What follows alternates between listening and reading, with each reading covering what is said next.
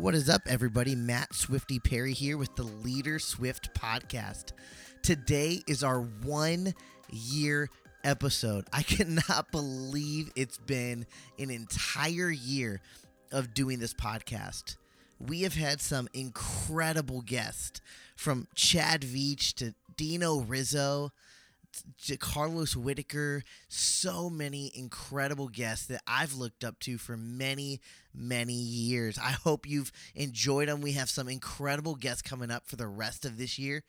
I'm not going to spoil the surprise, but if you have not caught up on the episodes, go back, listen to some. There's some really, really good episodes, some great wisdom from over this last year.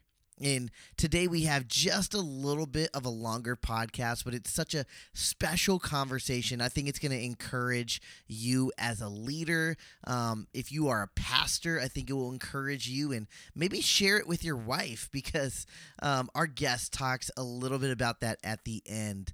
Today we have Jenny Lusko with us. Yes, married to Levi Lusko. They helped plant Fresh Life Church out in Montana. Just an incredible pastor, incredible leader, and we're excited to jump into this episode with Jenny Lusko.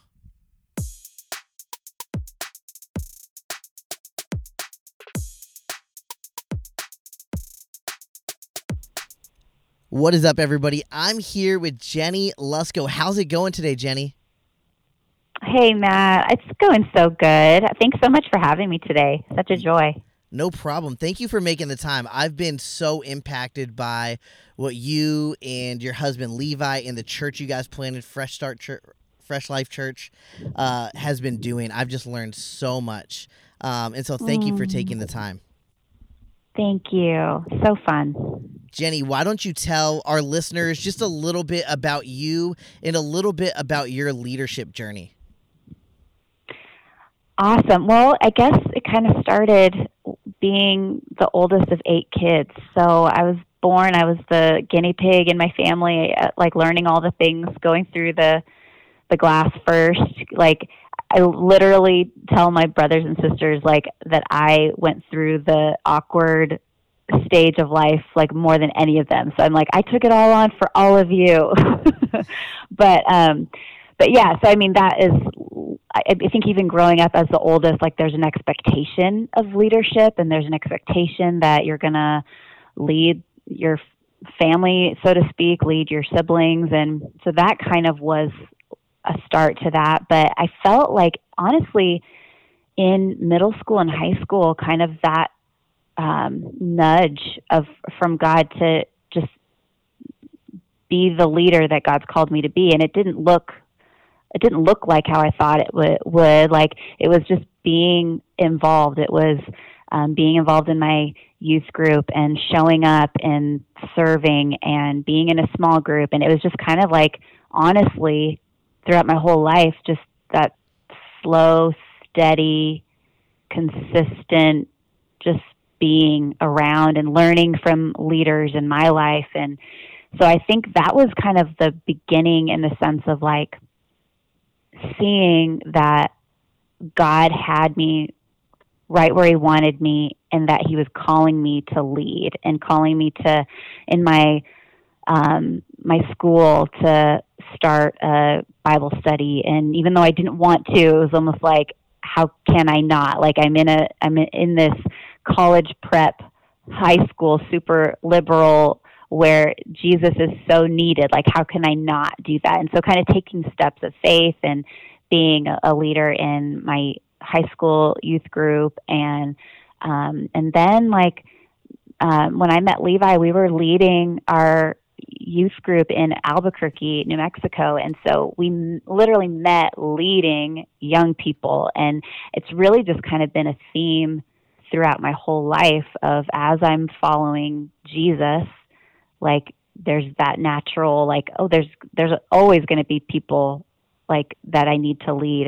and who are following. And I think that that's the call, honestly, for every believer, is leadership. Like, regardless of how many people we're leading, like, God's called us to lead, whether it's our family, whether it's a small group, whether it's just people that we work alongside, or bump into. Like, we're called to lead, and just as like in I think it was Paul who said, follow me as I follow Christ. And I think that that's kind of the idea as we're believers and following Jesus, is as we follow him, as he leads us, we're also leading and seeking to just live a life that is honoring to God and honoring to others, and God does the rest. Yeah, that is so good. That's so good. Yeah, you guys lead so incredibly, so genuine, just from what I have seen. And so thank you for that. And I'm very pumped to have you on, because I just think there needs to be more voices for women in the leadership space. I get messages all the time asking, like, hey, can you have another woman leader on? Because a lot of like younger women leaders feel like there's not a lot for them to look up to. And so thank you so much for being on this. If you were in a room full of leaders and they said, Jenny, what is a leadership tip that I can just apply today to be a better leader? What would you tell them? Man, well, I will do my very best to do one thing. I am so like everywhere all the time that I feel like I usually answer these kind of questions with like 10 things, but I will do my very best to do one. Honestly, so my husband and I, we lead Fresh Life Church in Montana and just all over the place now, online. Everyone's online, but we just celebrated 14 years of Fresh Life. And that morning that we woke up and it was like, oh, it's Fresh Life's birthday, my first instinctual comment was, wow, look what happens when you just keep showing up.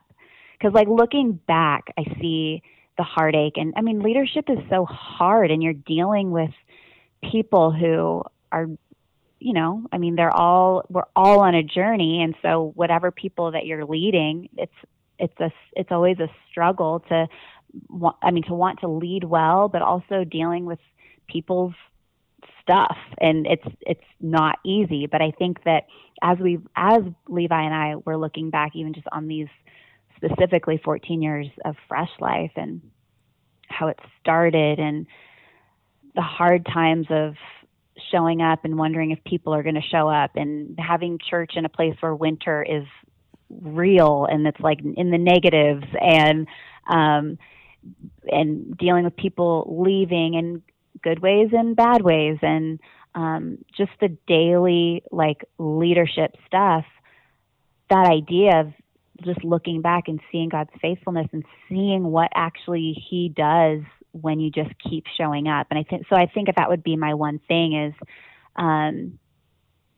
keep showing up, and keep showing up with the expectation that God is going to show up, because what he's doing, we don't fully understand. And he's always working underneath the soil and behind the scenes in ways that aren't usually super apparent to us. So if we can just keep, as God's calling us, as he's leading, as we're following his lead, and we just keep showing up in the day to day, and it's a day with meetings and hard conversations. And then there's other days where it's more feeling like rewarding, and oh my gosh, like we're seeing people's lives changed and people's lives moving forward, and we're seeing people on our team get it, and this is so encouraging. But then the next day when 5 people quit or whatever. So I think it's just showing up with the expectation that as God's called you, he's also going to lead you, and he's going to give you everything you need to lead, to love, to give, and just that idea of showing up and expecting God to move the way only he can. So it's a simple thing, but it's just so important, because when we stop showing up, then we don't see what God could do in the hard times, and we don't see the beauty and the flourishing that he's causing as we just are faithful to say, okay, God, here I am. I don't really know what to do, but my eyes are on you, and I'm just going to keep trusting you to do what only you can do. I think that's such a good and important word, because I think discouragement is everywhere. Like, we have the discouragement to say, man, today I don't want to show up. What kind of encouragement would you give to that person who, because ministry, you hit it on the head. It's hard. Leadership is hard. Church leadership, I think, is extra hard. And we can hit seasons where like, I don't want to show up, or I don't know if I can keep showing up. What would you tell that person who's sitting there saying they're about to quit ministry, they're about to quit pastoring, they're about to quit leading, because they just don't feel like they have anything left? Yeah.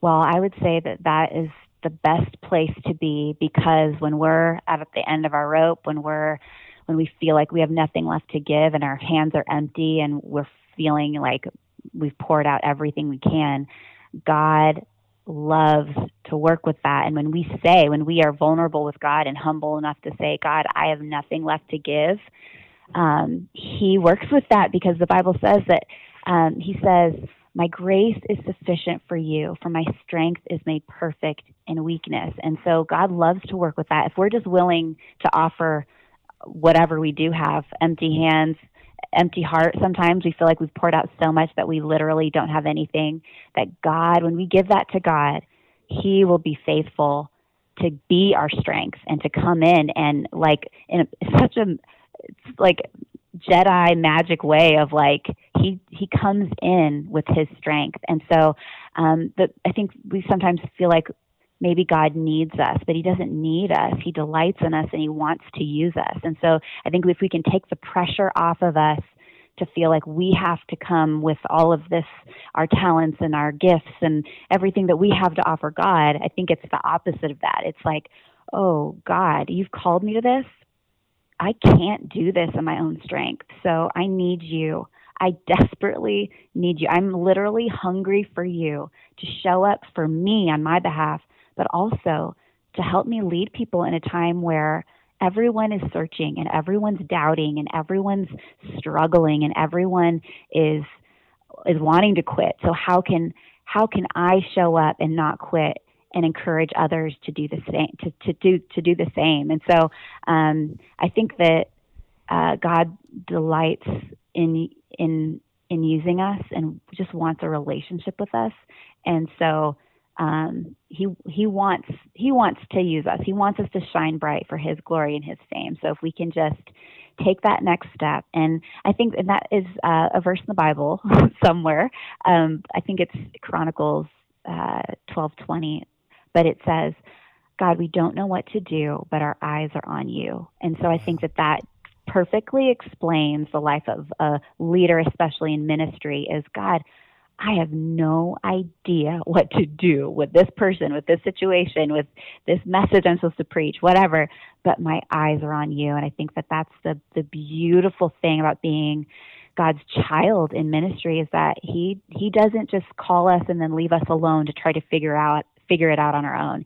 He calls us and he's with us every step of the way. So lean into his presence, lean into his peace, lean into his love, and watch him show up for you in a beautiful way. Wow, that's so good and so encouraging. Thank you for your encouragement today. I did want to ask one last question before we go. Okay. I think there is a lot of maybe pastors' wives who listen to this. My wife, when we got married, she did not grow up in church. And I got to lead her to know Jesus in college. Wow. It's so amazing. But when we got married, she said, I don't know how to do this pastor's wife thing. Is there any, and I don't think anybody does, but is there any encouragement for my wife, for any pastor's wife who's listening to this, because there's not a good job description anywhere out there for that? Man, that is such a good question, Matt, because I think every single pastor's wife, woman in leadership, asks that question. Like, what is the job description? Because I can go with that. Like, if you tell me like this, like I can follow that for the most part. But I think what's so hard about it is there isn't that, because there isn't a cookie cutter. And I think so often when we think of pastor's wife, or we think of a woman in leadership, like that we have to do it a certain way, or we immediately picture in our minds our pastor's wife and what that looked like, and we think, oh my gosh, I can't do that. Like I can't show up every week. I can't teach kids ministry. I can't.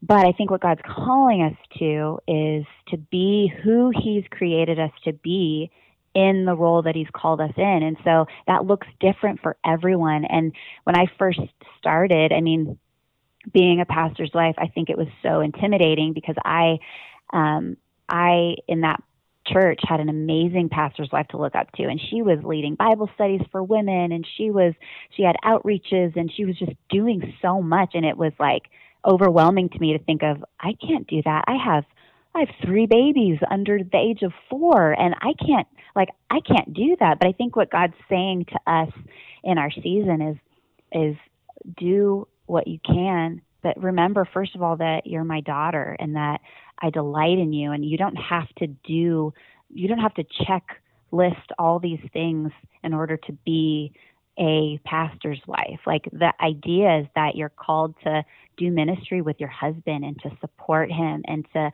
honor him and to love him. And then I think even the beauty of getting older is you can see like the things that God puts on your heart and the desires of your heart. So there's so many different pastors' wives. There are some who like their heart is outreach. And so they're pouring their heart into the things that their church is doing to reach their community and to reach the world with water and all these things about charities and everything. But then there's some who literally don't really do much at all. Like, they'll come to church and they're pouring into their families, and they love their husbands, and they have a thriving relationship with their husband, and they're in church and they're serving. But not one is worse than the other, or one's better than the other.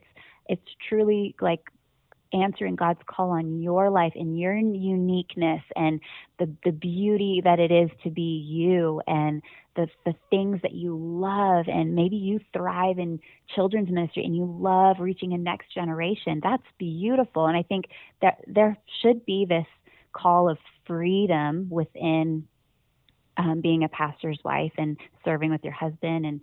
And so I feel like it's not so much you have to do this, but as much as what is God putting on your heart? How are you listening to the Spirit leading in your life? And it also looks different in different seasons. When I had all babies, it was like it took everything in me to just get to church. And so, but now in the season that I'm in, I'm getting to lead more within our staff, and it's really so beautiful. So I think taking the pressure off of what I should be doing and asking God, Lord, what's on your heart for me? And what do you want me to do? And how do you want me to love my husband and to lead with him? And to, there's just a freedom in that versus the strictness, so to speak, of what I have to do.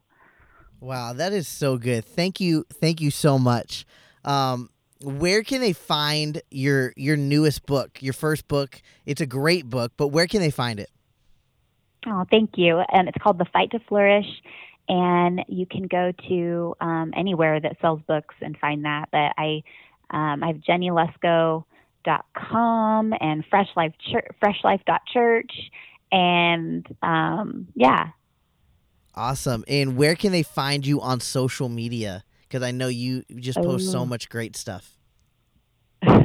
I try. I go in and out of spurts. But Jenny Lusko, Jennie Lusko on Instagram, and I think Facebook. I'm never on Facebook, but yeah, mostly Instagram. My daughter's trying to get me on TikTok, but that is I have like 2 posts on there. But anyways, that's awesome. Thank you so much for hanging out with us today, Jenny. Thanks, Matt. It was really, really fun. Thank you so much.